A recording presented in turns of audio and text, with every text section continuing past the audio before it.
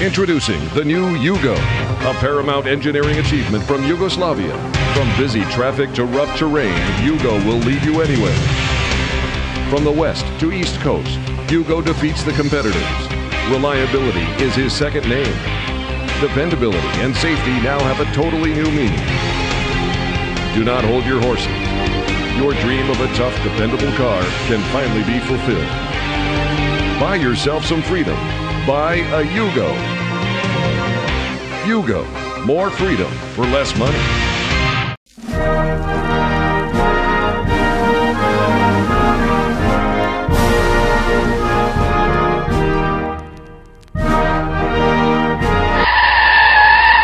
This is Remembering Yugoslavia, the show exploring the memory of a country that no longer exists. I'm your driver, Peter Korchnak. The Yugo car starred in the very first episode of this podcast. Back in July 2020, I talked to Antonija Buntak, founder of Yugo Car Adventure, a company in Zagreb that uses Yugos for its tours. The first one was produced in 1978 and presented to Tito, who was the leader of Yugoslavia. Allegedly, Tito didn't like it that much. However, after he died in the 80s, the mass production of this car started. Total, there were 800,000 Yugos produced between the beginning of 80s and 2008, when the last Yugo was produced in a factory in Serbia. 794,428 to be exact, between November 28, 1980 and November 11, 2008. Though it was named after a southern wind, the Yugo was truly a Yugoslav car.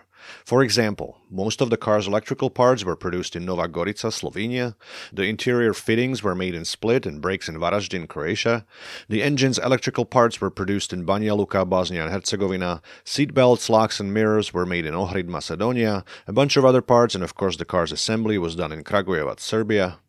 An early idea for the Remembering Yugoslavia project had me drive a Yugo around the former country. I'd stop at town squares, set a 1980s-era made-in-Yugoslavia Unis typewriter on a folding table, and invite passers-by to type their answer to the question, "What does Yugoslavia mean to you?" I would end the tour at the abandoned Zastava car factory in Kragujevac, where I would set up in the middle of a former assembly hall and write my own answer to the question. If I were lucky, the yellow Yugo I saw on my visit there in 2019 would still be parked at the gate of the destroyed production complex.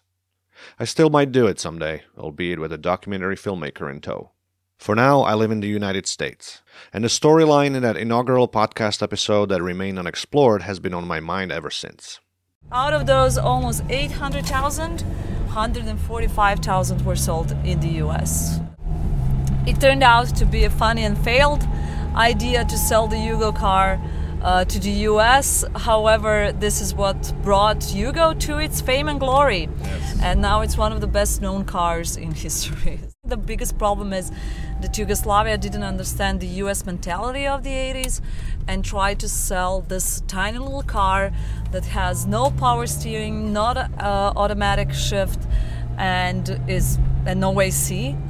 To the country that had Ford from the 50s that had AC, automatic, and power steering. So the country that has drove those huge cars with all those advanced technologies, then 30 years later, we thought that that country and those people would enjoy a Yugo. Of course, it was set to fail. However, as I said, if we didn't have that idea of selling the cars to Americans, Yugo probably would be forgotten, and this way it will never be forgotten. It became a legend. So what happened? How exactly did a little car from Yugoslavia become a legend? And what of the Yugo now? In this, the 50th episode of Remembering Yugoslavia, Yugo goes to America. But before we get on the road, a word about the sponsors of this journey, you. Yes, it's you who makes this show go. Thank you and welcome new Patreon sustainers David and Noah. If you like what you hear, chip in for the proverbial gas with a donation. Visit rememberingyugoslavia.com/donate and contribute today. The beloved Beetle, once the lowest priced car in America, dependable, basic transportation, but homely. Then it went away, leaving an emptiness in the hearts of America. Now Blossom introduces the Yugo, lowest priced, dependable transportation. All we've said about the Beetle is true for the Yugo, but it isn't homely. The Yugo, at $39.90, it's the road back to sanity, and it's yours exclusively from Blossom Chevrolet. Nothing popularized or repopularized the Yugo better than the book The Yugo, Rise and Fall of the Worst Car in History by Jason Vuick. Published in 2010, it's the story of how the Yugo car came to the United States, how it shone bright and burned even brighter, and how it endures in American pop culture.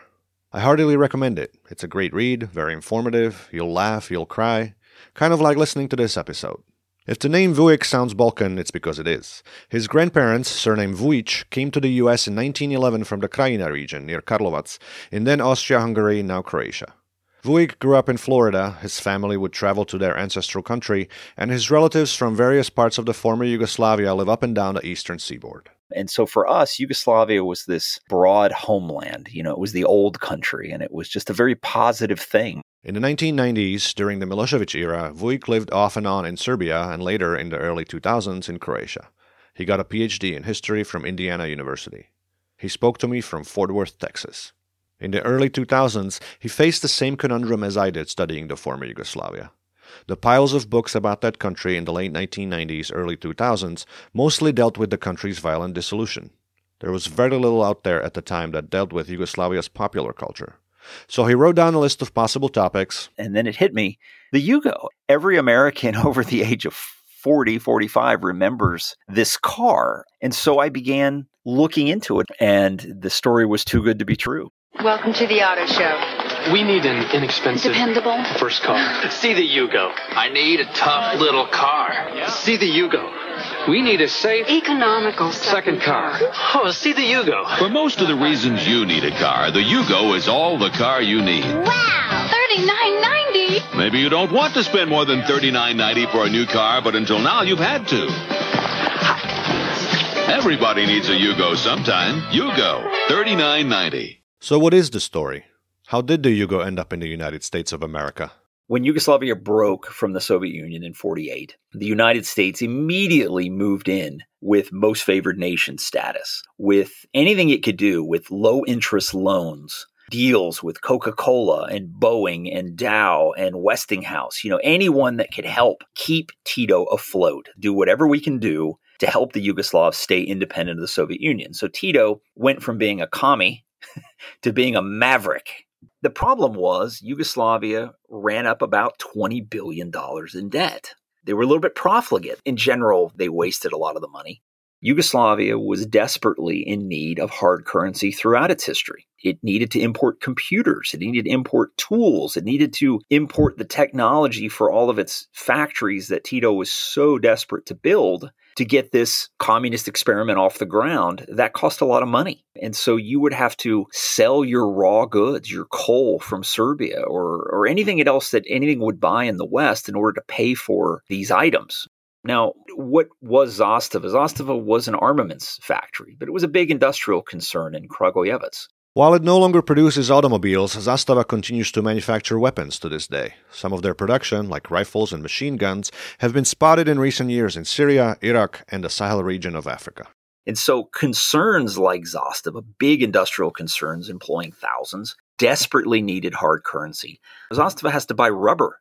It has to import the rubber, but it's not going to pay for that rubber in dinars. It's got to pay in dollars. It's got to pay in marks. And so companies like Zastava, many companies were trying to sell their goods on the world market. And so Zastava was looking to sell its cars. Really, no one at Zastava thought America was possible. 1984, 1985, right? Tito's gone. Things are not getting better. Things are getting worse. You start to see national problems popping up. So this is a bad time. You have to think about communist countries and developing countries that don't make cars and that don't have oil. Imagine what just one car means in terms of hard currency leaving the country.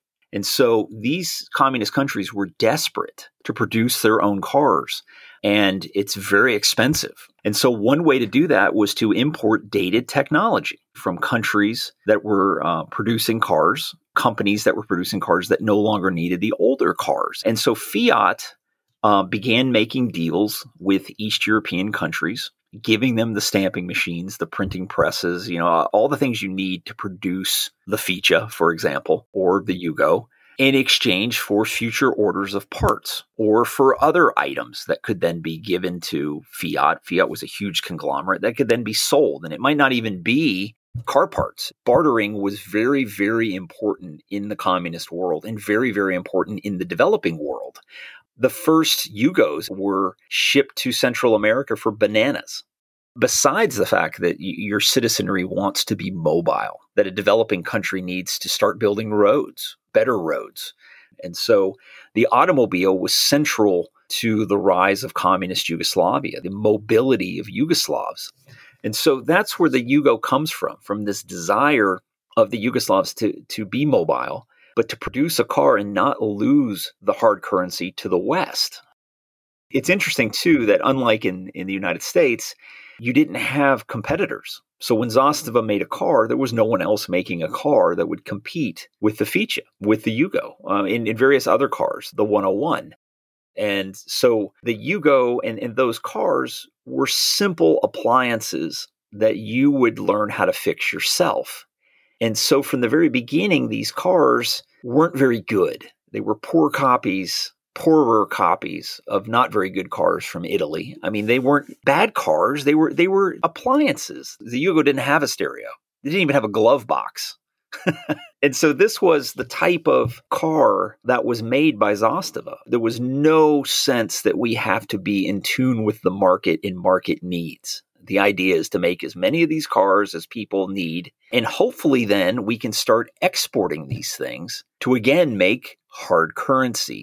At that same time, you had this great industrialist, Armand Hammer. Armand Hammer was the owner of Occidental Petroleum. And Occidental was famous for going around the Eastern Bloc making deals, usually deals that didn't come of anything. Armand Hammer saw himself as this big international friend of East and West. And he first came together with Zastava and Genex about possibly drilling for oil in the Adriatic. And in exchange for his expenditures, being given thousands of Yugos, which he would have to sell. He realized that was a losing effort. And then it went on to another small-time, actually a Czech car guy in Los Angeles who had a small agreement with Zastava to maybe bring over a few cars to see if that would work. And then finally it fell to a man named Malcolm Bricklin. And this is where communism and crazy entrepreneurial capitalism meet and form the basis of this wild story, Malcolm Bricklin. Born in 1939, Malcolm Bricklin is an American serial entrepreneur. He has started over 30 companies, mostly in the automotive industry. By all accounts, including Vuix in the book, he has boundless energy. Morgan Spurlock has noted Bricklin goes nonstop and that he's testosterone unleashed, a brilliant negotiator and an incredible character. The Rolling Stone magazine has described him as brash, bombastic, and pathologically prone to betting the farm on pie-in-the-sky automotive endeavors. And according to the Auto Week magazine, Bricklin's mind works like a machine gun. Bricklin was a wheeler dealer. He's been studied in business schools in the United States as a serial entrepreneur. I never saw him as someone who was trying to rip anyone off. I saw him as so utterly invested in his idea that he would move mountains to do it. But the moment that idea failed, he was gone to the next idea. Bricklin sold jukeboxes in the 60s, and he sold scooters, and those scooters led to Fuji in Japan, and those scooters led to Subaru. And so he was the founder of Subaru of America. He brought over these really dinky little cars called the Subaru 360s. I made fun of them in the book. I got hate mail from Subaru 360 owners. Car owners are as loyal as Balkan nationalists are loyal to flags. Anyway, the Subaru 360 came over. It was a failure. Bricklin, though, was forced out. He was given a little bit of money. He was given some cars, and he moved on to the next thing. And that was a gull wing door sports car. And it was called the Bricklin. Funky 70s disco car. It's really cool. And it really wasn't a good car. It didn't work. And Bricklin never had the money. And he went out of business again. And so he founded in the early 80s an import company to bring over Pininfarinas and Bertoni cars. And they were failing. So he's had this global experience of bringing over cars. And he's running out of money. And he is in England. He's got about a month left, 90 days to bring over a car, and he's trying to bring over the Aston, one of the Aston Minis or Rovers, and that fails. And he and his crew were walking down a London street, and they see a Yugo, Jugo, and Bricklin was like, "What is this Jugo?" And they look at it, and they're like, "It's clearly a Fiat. Maybe we could bring this car over." part of the Yugo exploding was Malcolm Bricklin making an arrangement, getting some investors. He has a dealer network already set up, but he doesn't have a lot of money. And he gets the Yugo for about $2,000 a car. In his book, Vujik extensively covers how the Americans worked with the Yugoslavs at Zastava to alter the Yugo for the American market. It was truly a clash of cultures, capitalism versus self-managing socialism. As Bricklin allegedly put it, we took this piece of crap car and within 14 months had made 528 changes to the car and set up 400 U.S. dealers. AP reported the high was 340 dealers. The cars come over. Marketed under the name Yugo GV, which stood for Great Value, with a range of leather trims, 2 different engines, and 3 different transmissions. There was also a Cabrio convertible. And Bricklin is now selling the Yugo, and he's got great ads. The Yugo, for only $39.90, is the choice of fun lovers everywhere. Did you know the Yugo is becoming a favorite on college campuses? Did you know in Fort Lauderdale, 33 college kids stepped into one? Did you know Yugo is the official car of the U.S. volleyball team? So whether you're having a ball or spiking a ball, if you're into fun, get into a Yugo. Call 1-800-USA-YUGO and drive one today. Everybody needs a Yugo sometime. And he's got great guys working with him. And he just talks and talks and talks and sells and sells. And all 3 major networks in America, in those days, we only had 3 big networks. All 3 covered the arrival of the Yugo. I mean, did long stories. There were waiting lists for Yugos. There were lines at Yugo dealerships. In the East, dealers are selling their Yugos before the cars are even off the boat. The reason seems to be the Yugo's advertised $3,990 base price. My parents and I, we didn't really want one. We didn't need a little economy car, but we drove 100 miles to go look at one. Right? I mean, so the country was taken over by Yugomania. And that's what they called it, CNN. They called it Yugomania, Car and Driver, Road and Track. The biggest publications covered it. Automotive News. It was the biggest story of the day, the Yugo coming to the United States. Remember this date, Mark Knepper of Motor Trend wrote on August 16, 1985. That was the day scores of otherwise rational consumers went into a feeding frenzy at dealerships in the Northeast, attacking at first light, waving fistfuls of money and firstborn children in a fury that cowed even veteran salesmen. What was fascinating to me was how the Yugo, the arrival of the Yugo, basically established or maybe reestablished the small economic car market at the very bottom of the market, right? And all these car makers realize there is a market here and then pile in, and that, of course, spells doom for the Yugo in the end. So both the Hyundai Excel and the Yugo GV are more than funny foreign flukes. They just may be the first successful wave of a new low-price import invasion. When I was a kid in the 70s, there were a lot of little dinky Toyotas and Hondas and Datsuns, cars that would literally fall apart, but the engines would last and last and last.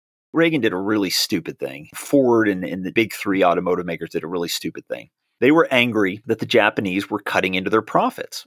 They were angry that the small end of the market, which wasn't profitable for Detroit, was getting eaten up by the Japanese. And so they wanted to limit the number of Japanese cars that came to the United States. Well, the Japanese aren't stupid. They're phenomenal businessmen.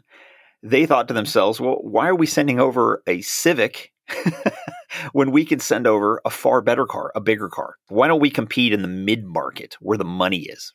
And so from the time I was a kid to the time I was in high school, Japanese cars became really nice. And they became the cars that middle-class people wanted to own. And then they moved even further upmarket with Acura and Infiniti, these things. And so once the Japanese were forced to move upmarket, there were no cheap cars at the bottom. And so the Yugo arrived in a vacuum. There was a period there when you could not buy a new car for, I don't know what, under $8,000, $9,000, $10,000. The Yugo was $39.90 when it got off the boat. $39.90. That's about $10,300 today. The cheapest new car you can buy today is Chevrolet Spark for $13,600. Kathy and Wayne Osborne bought a Yugo. Why? The price.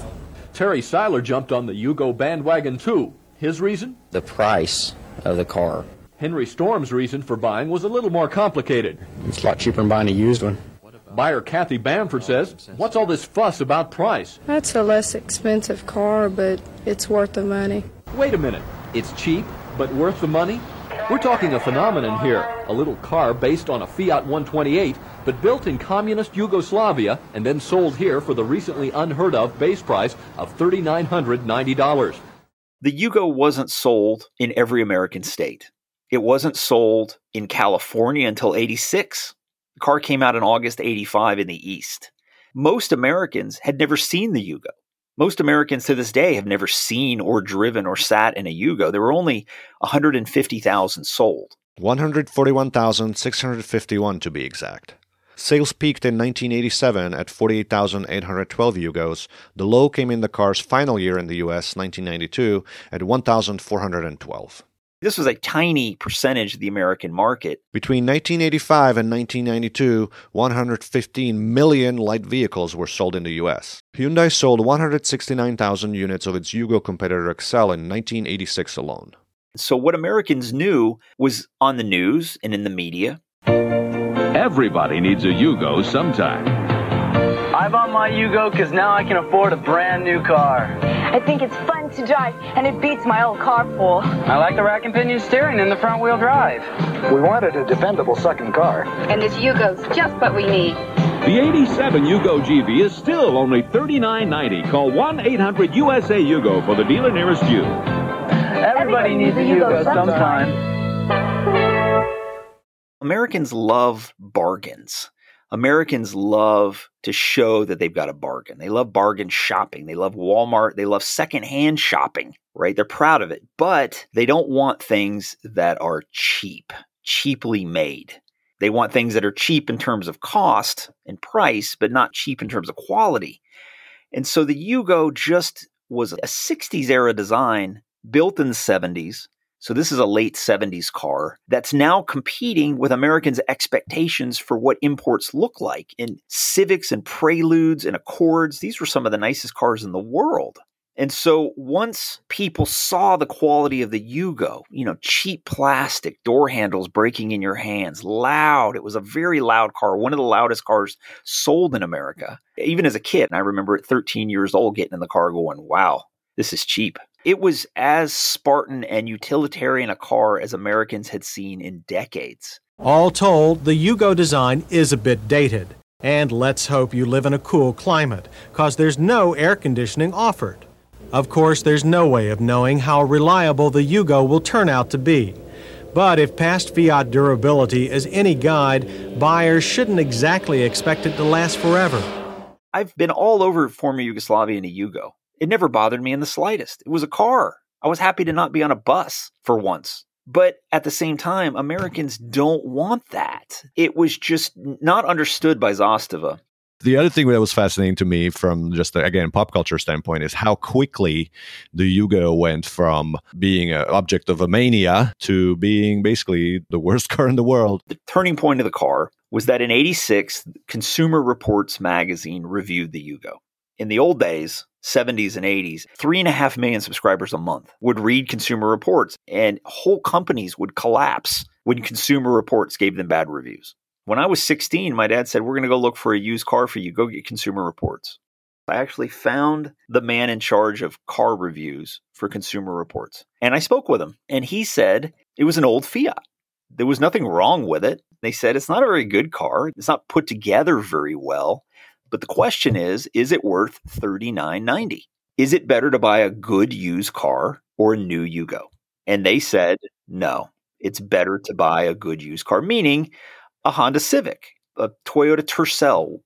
That was it. And once that hit, the sales collapsed.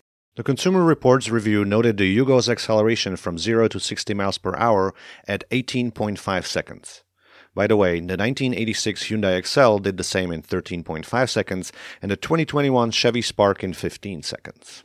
The engine struggled and strained to climb highway grades in high gear, the transmission was easily the worst the reviewing team encountered in years, and the interior was covered with cloth that resembled towel material. Other reviews weren't that much more generous. Nothing remarkable to report, but nothing bad either. It got me there and back, and that's the idea here. The Yugo isn't much on styling, but it doesn't claim to be. It's tiny and boxy.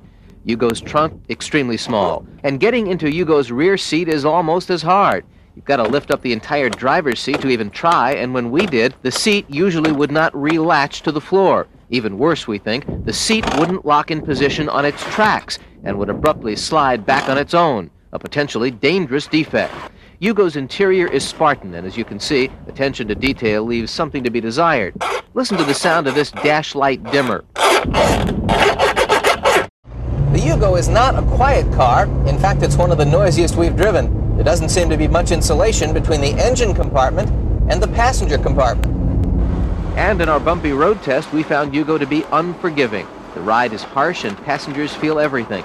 In the handling department, Yugo's steering wheel is positioned uncomfortably high. Without power assist, it's hard to steer. And our Yugo was so badly out of alignment that if you let go of the wheel, it veered sharply to the right. But if you can hold on to that wheel, Yugo does hug the road. It had nothing to do with the politics of it. That's the odd thing. It had nothing to do with communism or Yugoslavia. The average person had no idea where Yugoslavia was. When it went down, it had nothing to do with the fact that it was produced by a communist country. I assumed before I started the book that it had something to do with the CIA pushing a Yugoslav product or the State Department. I mean, they were all there in the background, but they were pushing other things. It was Bricklin and Zastava. Once they met, they wanted to bring this car to the U.S., and they tried incredibly hard to do it. You know, it hit me one day that I was telling the story of a communist-made car sold in Ronald Reagan's America. How was that possible? And when I looked it up, it was completely possible because no one cared. No one cared. They cared about the car and the quality of the car, and it was a consumer fad. Recently, we punished a Yugo in the rugged 8,000-mile One Lap of America rally. The same Yugo that handles everyday traffic beat 40 tough competitors. The same dependable Yugo you rely on every day. Outperformed Honda, Nissan, Porsche, even Jeep. No wonder more and more people are finding Yugo, the toughest, most dependable cars a little money can buy. And then the late night hosts got involved. Johnny Carson, Jay Leno, David Letterman. And then that led to other comedians. There were jokes about Yugo's speed. How do you make a Yugo faster? Use a tow truck. How do you make a Yugo go from 0 to 60 in less than 15 seconds? Push it off a cliff. Jokes about its safety. The Yugo comes with an airbag. You also need a bicycle pump, so if you see an accident coming, you better start pumping. Why are Yugo cars like corned beef? They both come in tin cans. Jokes about its reliability. What comes with every Yugo user's manual? The bus schedule. What do you call a Yugo that breaks down after 100 miles? An overachiever. Jokes about its features. Yugo has come out with a very clever anti-theft device. They made their name bigger. What do you call passengers in a Yugo? Shock absorbers. How do you double the value of your Yugo? Fill the gas tank. From oil changes to brakes to tune-ups, customers feel confident knowing Midas Total Car Care has their car running in top shape. She's running great. Let's jump the bridge. But we're in a Yugo.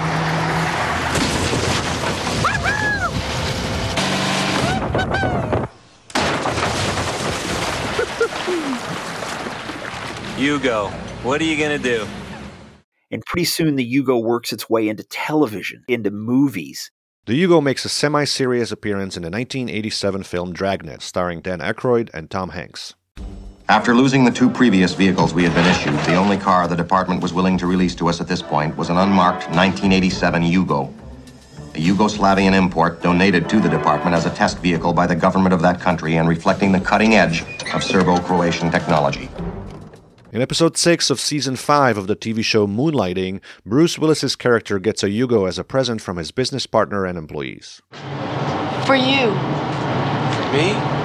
This car? This car. Well, I can't accept this car. I mean, for no good reason. It's not for no good reason. There are lots of reasons. You shouldn't have done this. You guys really shouldn't have done. I can't accept this. Well, think of it as a company car then. Your company. It's a real sweetheart of a chariot, sir. Great mileage. But it goes like a bat out of hell. It is pretty peppy. Yeah, I can't wait for the chase scene. A chase scene is what Bruce Willis gets later on in the episode, when a suspect steals the Yugo at a funeral and ends up swerving into an open grave. Bruce Willis then tosses a red rose on the car in mock grief and delivers the punchline.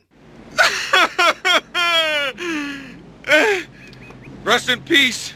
You know, Matty, a part of me died with that car. It was actually just a week before this episode of Moonlighting aired in February 1989 that Yugo America Incorporated filed for bankruptcy. And later that year, on September 22, 1989, Leslie Ann Pluhar, a 31-year-old waitress from Royal Oak, Michigan, drove her Yugo off the Mackinac Bridge, which connects that state's mainland and the Upper Peninsula, and fell to her death 170 feet or 52 meters below. It took 8 days to find a mangled car in the 100-foot deep waters of the Straits of Mackinac. Rather than Pluhar speeding, over 4 times the recommended limit, and losing control of the car, maybe with the help of a gust, the incident lives in memory as that of a lightweight Yugo getting swept off the bridge by high winds. It didn't help the car's reputation. The Yugo, again unnamed, makes an appearance in another chase scene in the 1994 film The Crow, where again a baddie steals it and has something to say when the car breaks down. Oh shit! Goddamn foreign cars! Bruce Willis took a spin in a Yugo the following year in Die Hard with a Vengeance, along with Samuel L. Jackson. The duo is chasing bad guys around New York, and they commandeer a Yugo to do so.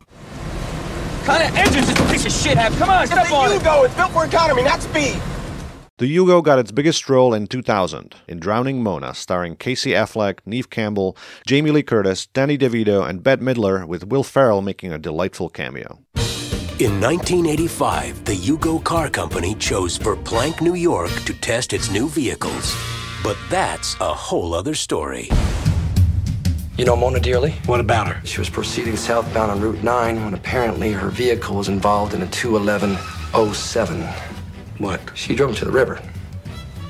She's dead, Wyatt. Mona Dearly lived a good life. Every car in the movie, save for the police vehicle and a main character's landscaping pickup, is a Yugo.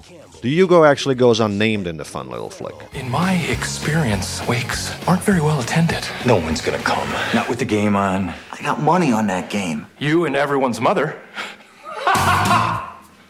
Drowning Mona. And in 2011, Disney's holiday film Good Luck Charlie, It's Christmas features the Yugo as a classic punchline when 2 characters on their way to a Christmas reunion get stranded in the middle of nowhere. Tell you what, I do have an old Yugo I could sell you. A Yugo? Mm-hmm. What's a Yugo? It's a car that's 10 years older than you, built in a country that no longer exists. It's $50. We'll take it. Okay, $50. Yep, worth every penny, every penny. Now, you might want to baby her a little. She's seen better days. When? Hey, Daryl, you sure it won't fall apart at 60 miles an hour? Oh, don't you worry. She won't go near that speed. The mother-daughter duo wake up in the car, which promptly falls apart before their eyes. Hey, wake up, we're burning daylight. Oh, I had the worst dream. No, it's real. Let me get my seat up. I'll help. Don't break the car. I'm not gonna break the car. Don't be ridiculous.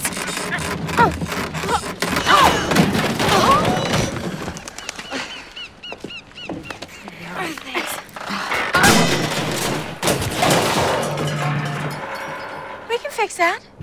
Long story short, since its arrival in the US in 1985, the Yugo has been a pop culture phenomenon, albeit one that went from fad to farce in the proverbial 18.5 seconds.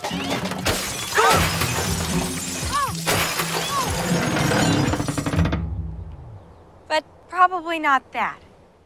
In America of the 80s, you were what you wore and you were what you drove. This is Tommy Hilfiger and Guess and Gucci and Mercedes. And this is the era of shop till you drop and flaunt it if you got it. And no one wanted to be caught dead, no young person. And those are the buyers of economy cars in America. No young person, when I was in high school, wanted to be caught dead in a Yugo. I would have walked 10 miles to prom rather than drive in a Yugo. There's nothing wrong with the car. It's just the marketing of the car and the buyers of the car. Other little dinky cars came. The Yugo was Fiat 127 and the Fiat 128 put together. Those cars came to America, and no one made fun of them. No one laughed at Fiat. I mean, they say fix it again, Tony, as a joke. But no one really cared when Daewoo and Daihatsu and all these companies failed. These little cars just don't work in America. It's American pop culture. Buy yourself a little freedom. Whenever my husband was at work, I was stuck without a car. But not anymore. I just bought myself a little freedom. I bought a Yugo. At $39.90, Yugo is freedom everyone can afford. It has rack and pinion steering, front-wheel drive, and a lot more. Surprised? We wouldn't have bought a car. We didn't believe in. Buy a little freedom, buy a Yugo. Yugo, America's most affordable new cars. Not until the late 1990s did Jay Leno find another automobile make to pan, Hyundai. They're like the Olympic luge, 3-foot-long vehicles that have to be pushed to get started and only go downhill. After Korean automakers entered the US market in the 1980s, they soon acquired a reputation for bad quality. My wife still remembers her first car, the erstwhile Yugo competitor Hyundai Excel, as the worst car that she and anyone she knows ever had. A 2001 survey of 95,000 Car Talk fans, this is the famous national public radio show hosted by Click and Clack, the Tappet brothers, gave Korean cars 3 of the top 4 spots on its list of the worst cars in America. For now, Korean is still America's favorite synonym for lemon, commented the Newsweek. Just a year earlier, Car Talk listeners made a different sort of a statement in a poll. It's time to announce the worst car of the millennium. The worst car of the millennium. Drum roll, please! The Yugo!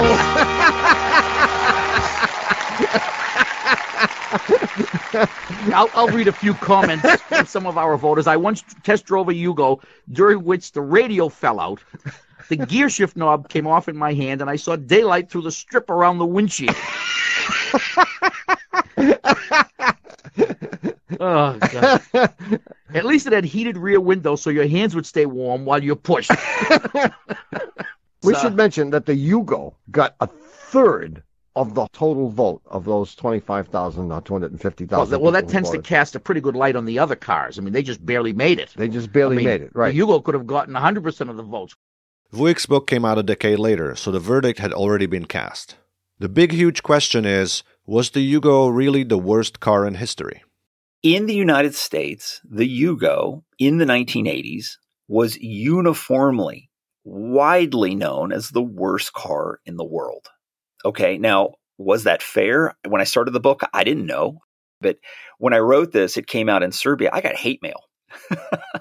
I got nasty letters, written letters, not emails. And I'm like, read the book, man. The bottom line is that the Yugo was sold in the United States, which means it was absolutely not one of the worst cars in history. The fact that it passed U.S. emission standards, the fact that it passed crash standards, means that the Yugo was better than a huge number of cars produced around the world. Peugeot left the American market. Citroën didn't try. Fiat left the American market. The Yugo came. So that alone shows that it was a decent appliance.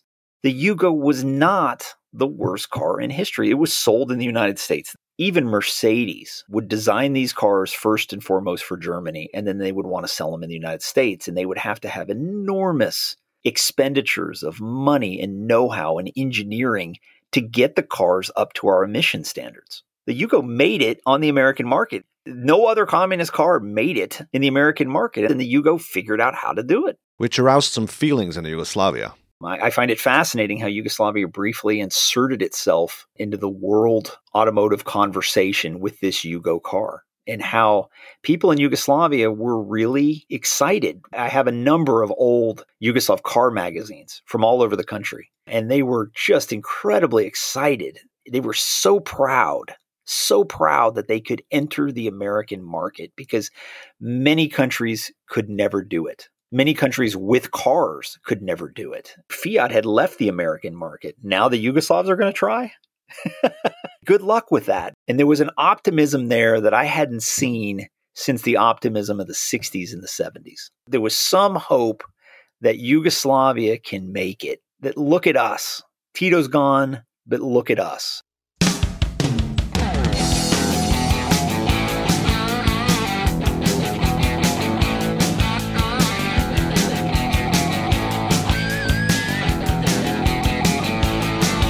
I drive out on Hampton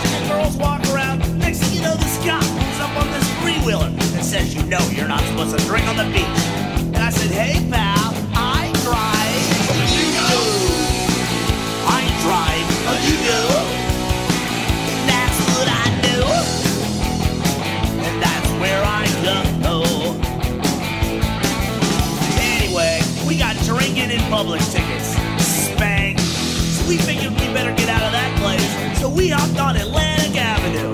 You know, we're cruising along. I look up and I see this girl.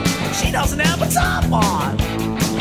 Look at the cans on that bimbo. So, you know, I pull up to her. I said, baby, you ain't got no top on. She goes, who's that fat guy in that monkey vomit green Yugo? And what's he yelling at me for? I said, baby, I drive a Yugo. I drive a Yugo. And that's what I do. And that's where I go.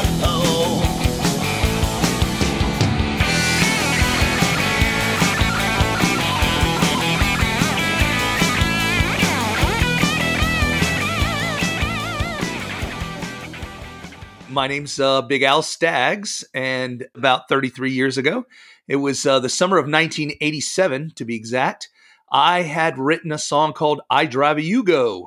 It was really the second song that I ever really wrote in my life. At the time, I was in college in Norfolk, Virginia, and there was a punk rock club called The Corner, and they had an open mic night, and I had a roommate, and we had written a song, and we went up there to improv it, and at the end of that, the sound engineer, we turned out to be my sound engineer that toured when we went on the road with the Ramones many years later, ran up to me and says, hey, if you come back, we'll record you.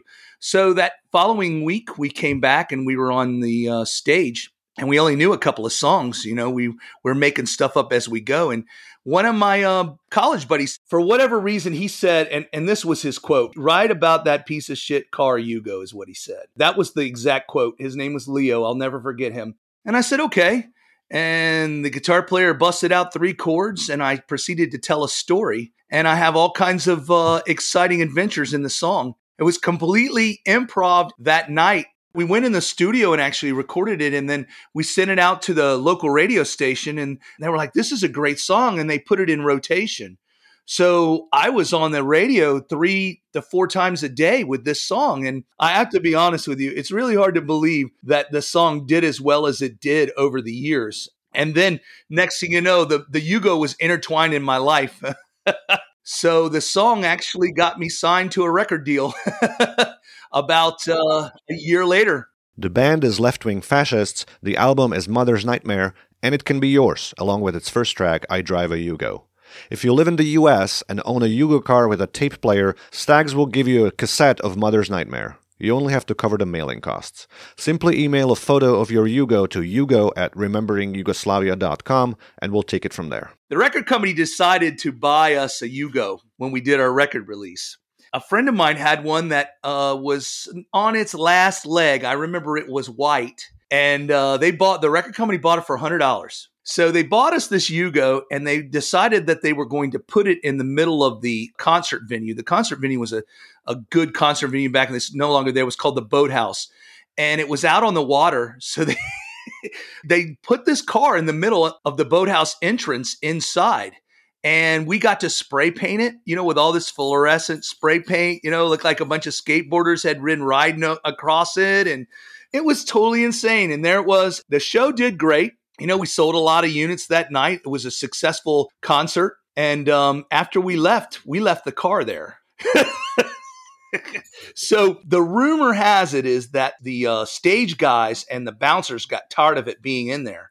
And this was on the Elizabeth River. So one day they decided to pick up the car and they threw it right off the pier into the Elizabeth River. Where it rests till today. I thought it rested today until when they tore the building down, they had to go in and completely dredge around the actual boathouse, you know, with the piering. And they did find it and they dug it up and they pulled it out of the water. It's no longer around now, but you know, there was all kinds of crabs and stuff in it. It's barnacles all over the seats. I Drive a Yugo remains the Left-Wing Fascist best-known song. The song did some notoriety, and we started doing some traveling. It's really another crazy quick story. Is we were driving on our way to play a big show in a town about 7 hours away, and my truck broke down. And the police came and gave some of us a ride, but it just so happens that our friend Eleanor was in a Yugo, and she came pulling up on the interstate behind us. We actually got saved by that red Yugo. I'll never forget it. She gave us rides to the hotel because we never made the show. So I've been saved by a Yugo, and I've watched a Yugo get sunk. What's really interesting to me is the amount of people that reach out to me and say, hey, I drove one of those. In 1986, thousands of people bought a Yugo GV as an affordable first car, and thousands of families bought it as a dependable second car. Thousands more preferred it to the uncertainty of a used car. What sold all these people was the car. What attracted them was the price. Introducing the new 87 Yugo GV. Still only $39.90. For the dealer nearest you, call 1-800-USA-YUGO. Everybody needs a Yugo sometime. I learned about the song from Vuig's book.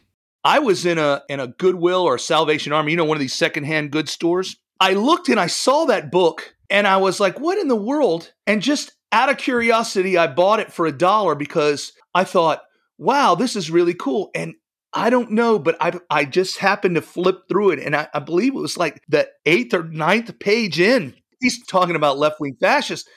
And I was just so taken back that we made this book.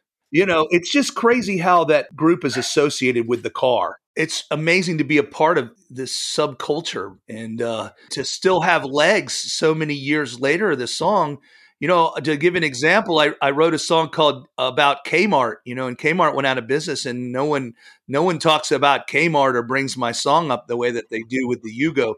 So that tells you something right there, that the Yugo is way more important than Kmart was in our history here in the States.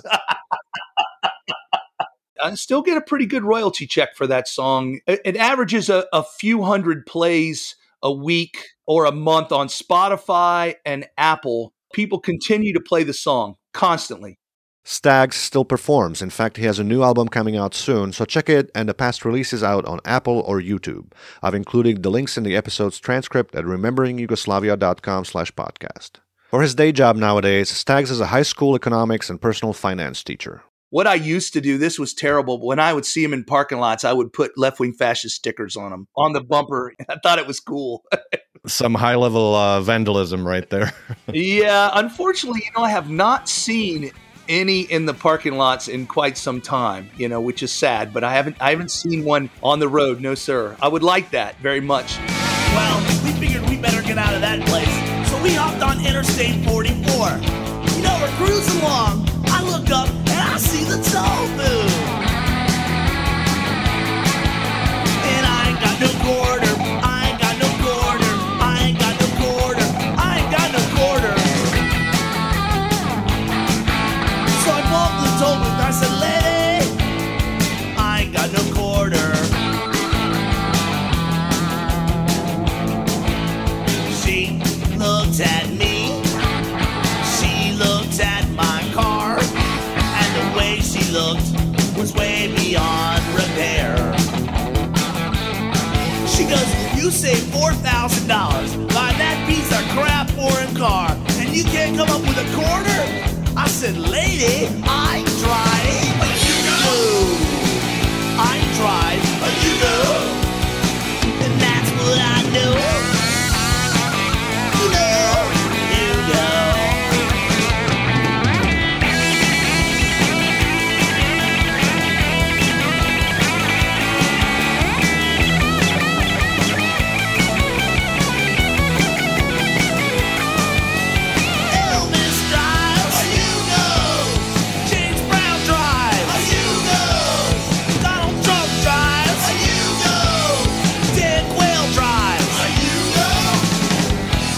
Man, he drives a K car.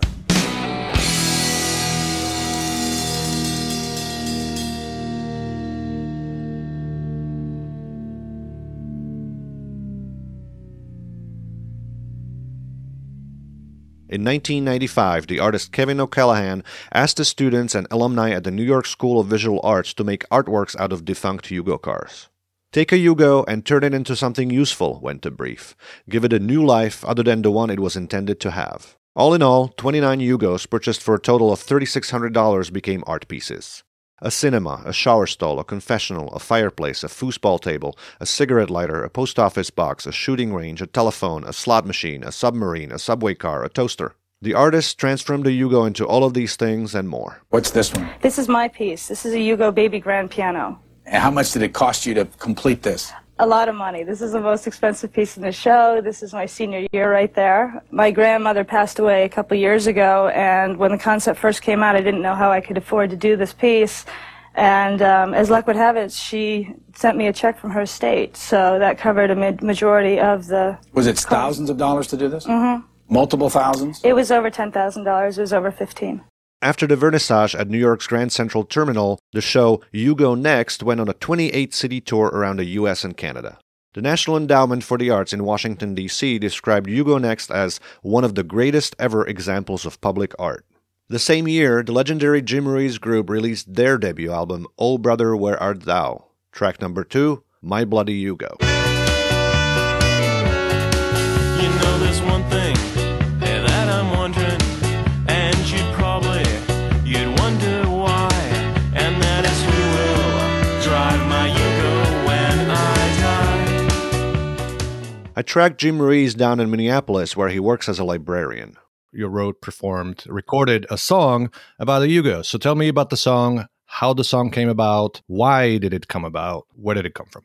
I had a Yugo, and I was thinking about death and how this Yugo could live longer than I would. And I just thought it was kind of funny. A lot about that first record is about death. This sprang from a personal experience of a loved one's death, not from driving his Yugo, Ruiz clarified. It did have that reputation as being a death trap. It wasn't considered that safe, but I was just in love with it, so I didn't care about that. I drove that Yugo across the United States. It was a great car. I drove from Minnesota to San Diego in that thing. I think I drove back and forth to the West Coast a couple times in it, and it was just a great car. I loved driving it. Yeah, and I nearly died in that Yugo, actually. I was driving, it was on one of these cross-country trips, and I don't know if I was in the mountains or near the mountains, but it was just pouring rain, and I could barely see. And then I saw this, a large deer jump over the front of my car. I couldn't believe it happened. I was like, did that just happen? I mean, that thing would have gone right through the windshield if I hit that thing. So it was a close call. Why did you buy it? Probably 91 I bought it. First, I looked in the Blue Book to find out what car had the absolute lowest resale value. Then I get it for cheap. It came down to, there were two cars. One was the Chrysler K car, and then there was the Yugo. I went to see a Yugo first. I remember the moment I opened the hood and I saw the full-size spare and I saw the size of the radiator. And I thought, this is insane. I love this. I was just sold. I was like, oh my, I've never seen anything like this. And it was so cool. I thought I was just getting a cheap car, but I was getting a really good car. I didn't realize it. It just handled really good. I mean, it was just light. It was so simple. I guess it got a lot of reactions when you're driving a Yugo. Like, a lot of people reacted to you. This one time in the mountains of Idaho, I pulled in a gas station. And I got out of the car, and this guy comes tearing out of the gas station. He's like, what is that? It's just like you'd never say anything like it. He was just, yeah, it was kind of a statement to own one of those things. You got some grief about it sometimes, but I didn't care. It was probably the most un-American car you could drive. I remember I was considering becoming a house painter, and the teacher didn't like it. He didn't like that I had a Yugo. He didn't like that I had a foreign car. But I was willing to entertain in my mind that maybe an auto worker in Yugoslavia had a better life than an auto worker in Detroit. You speak in the past tense, so I'm guessing you don't have the Yugo. So when did you get rid of the Yugo, or what happened with the Yugo? Well, I didn't want to get rid of the Yugo. What happened was it threw a rod. One of the rods failed, and the piston smashed the top of the cylinder, so it was totaled. Cars in Minnesota rust, so it wasn't going to last forever, that's for sure. I probably had it a good 3-4 years before that happened. Is it the snow? It's the salt on the snow. A car from a Southeast European country wasn't equipped for Minnesota winters. But it did have just these great tiny tires, which meant that I could get really cheap tires. So I was just in heaven when I'd get new tires. Yeah. I did have another Yugo. A friend of mine was also into Yugos, and he sold me a red Yugo, but that one had a sad, short life. I didn't attach to that one. Like Stags, Ruiz is quite amazed at the endurance of his Yugo song. It's funny how that song has probably been used more than any of my other songs. Like, they played it at a Twins baseball game. They used the horn part. It was on Click and Clack on NPR radio. It's so weird what happens when you write a song. Like, 25 years later, I'm talking to someone about it's just insane. So when I'm gone, you'll understand me. And when I'm gone, you will not cry. Because I will drive blue Yugo through the sky. What also endures is the Yugo itself. In Columbus, Ohio, Valerie Hansen is on her 4th Yugo. Previously, she had an 86, an 87, and a 91 Yugo, all of which she had to sell because she ran out of space in her garage. At least one of those Yugos still roams the roads of Ohio in the hands of a Serbian immigrant, Hansen told me. The Yugo she has now is a yellow 1984 Yugo 45. Hansen bought her Yugo in 2019 from a car parts supplier friend when she was looking for parts for another car. This may possibly be the only real Zastava Yugo in the United States. Mine was imported from Serbia in 2012. I spent way too much money rebuilding the engine. It's a 903cc engine. But anyway, money is no object. It's all about bringing them back. In rebuilding the engine, parts were coming from Serbia. I swear to God, my carburetor was stuck on that boat that got wedged in the Suez Canal. No, I'm not kidding you. 6 months. 6 months, Peter. This is dedication. Hansen owns a number of other vehicles, an ex-Ice Racing 97 Honda Civic, 2 second-generation VW Beetles, an 82 VW Rabbit pickup, and a 96 Toyota Previa minivan. But none of them inspires more passion than the Yugo. In fact, she's looking into buying another specimen right now. They're like Pringles, she says. You can't have just one. Hansen sees her Yugomania, which she funds from her pet grooming business, as a logical progression of her upbringing in a family of gearheads with Balkan roots. And it has a simple yet profound explanation. The Yugos were misunderstood. They were underdogs. They were the ones that everyone counted against. And I identified with that. At the time that the Yugo came about, it just made me feel at home. I've had Renaults, Citroens, but it's more than a car. It's an idealism. It's the will to survive. Americans never got it. In the era that the Yugo came out, it was big horsepower. It was V8s. It was Shelby GT350s. The Yugo came out. It was cheap, it was affordable, and it was a workhorse. But I feel like the American people never embraced it. They never gave it the care that it needed. Come the apocalypse, what do you want to get stuck in? A Yugo that you can self-serve, or a Tesla that you need 16 pages of schematics to work on? And where's the grid gonna be when you need to charge? You can fix a Yugo with a butter knife and a rubber band, Hansen told the New York Times back in June. Compared to the Pinto, the Yugo is a Ferrari. No, I've had a Pinto. I've had a Yugo. Trust me, the Yugo is way safer. Comparable to the cars of that era, I think the Yugo outperformed them. All you had to do was basic maintenance. They were so cheap that the Americans thought they were disposable cars. And they never did the maintenance, and then they got the bad name. They're unreliable. You know, you don't want to be seen. You don't want to pick up your prom date in one. It's just not right. Peter, here's what I want to know. Why does Jay Leno hate on the Yugos so much? You should ask him. Jay, if you hear me, we're coming for you. Me and two of my friends are going to drive out there. We're going to do a runoff with the Tatra. What do people say who don't have any connections to Yugoslavia or to the Yugo? And do they just say, oh, this is this piece of crap car that you restored? Or do they look down on you? Do they admire you for your fortitude? Basically, they're like, why did you spend so much money on this? If you have to ask, you don't understand. It's a symbol of we will survive regardless. They're amazing cars. You take care of the Yugo, they take care of you. The most important reason I love the Yugo, Hansen later wrote me in a direct message, is that it's a survivor. The Yugo has survived more than I will ever encounter. It's as much about the enduring spirit of the people as the car itself. In other words, Yugo has survived even though Yugoslavia is gone. She continued. When I drive the Yugo, as I look through the windshield, I try to imagine what all the people before me witnessed through the same windshield. Did you name your Yugo? Of course. What's his name? Peter. Come on now. It's Tito. It's Tito.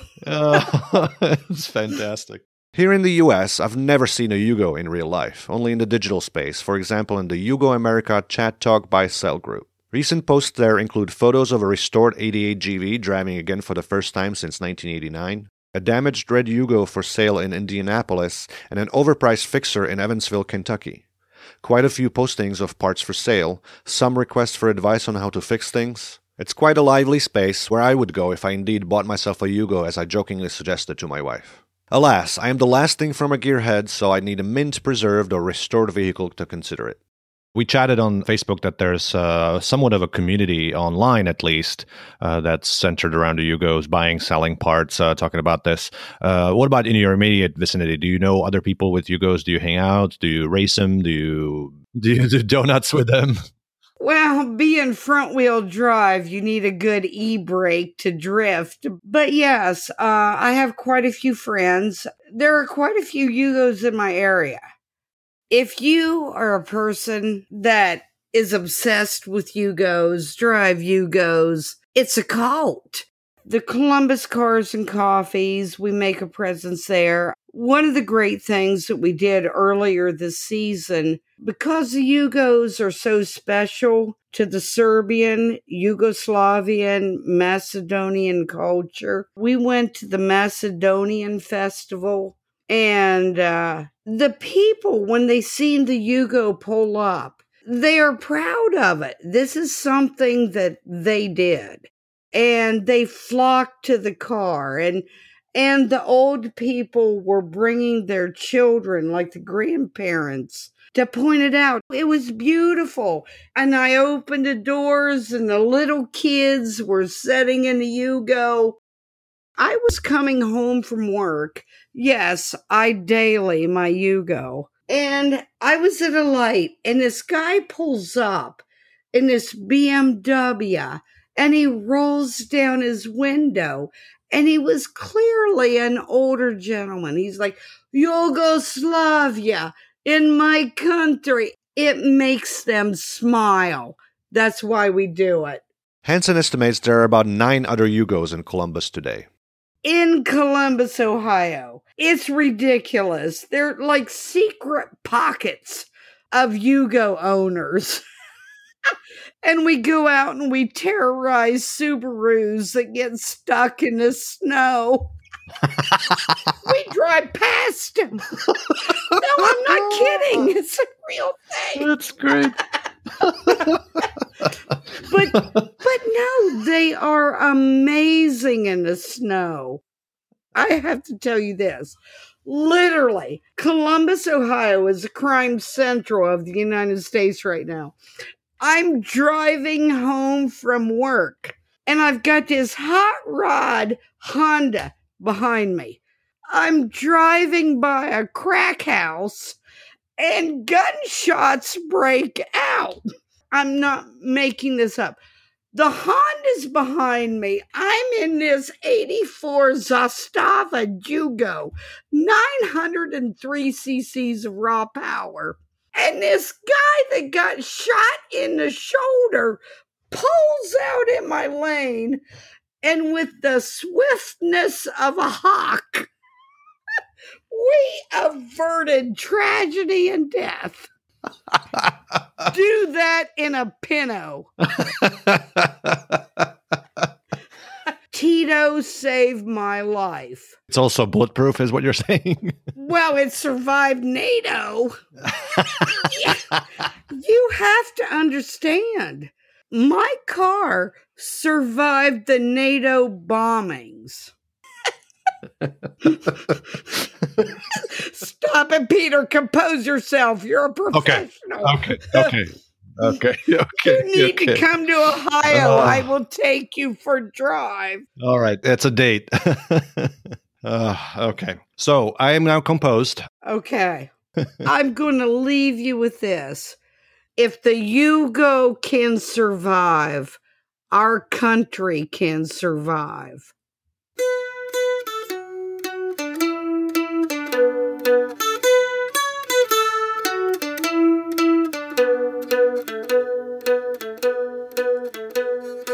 Sean Feichtenbinder takes care of a blue 87 Yugo GV in Detroit, Michigan.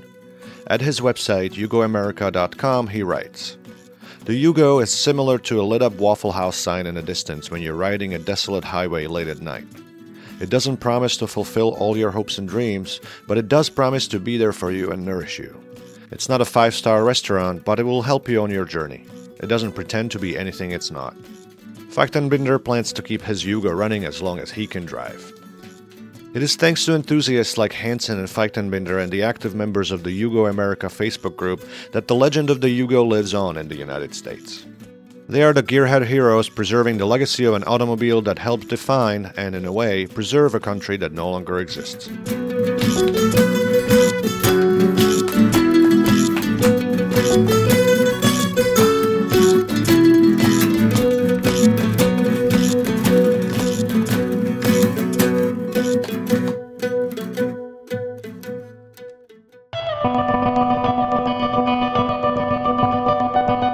Next on Remembering Yugoslavia.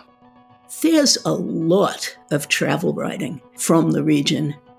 Travel writing related to the Balkans tends to originate in the West, with the region as the destination and object. But travel writing by authors from the Balkans is just as plentiful, if not as visible. Who are these Balkan travel writers? What do they write about? On the next episode of Remembering Yugoslavia, travel writing by Balkan authors. Tune in wherever you listen to podcasts and subscribe to make sure you don't miss out.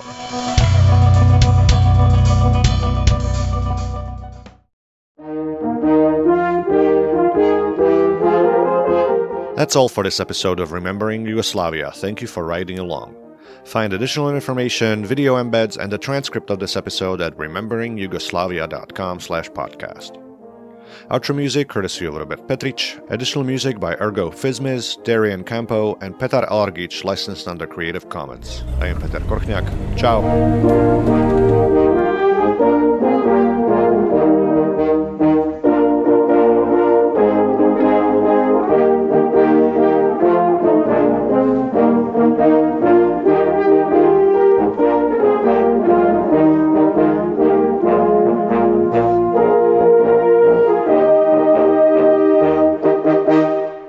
Expensive, hard-to-maintain 24-valve engine?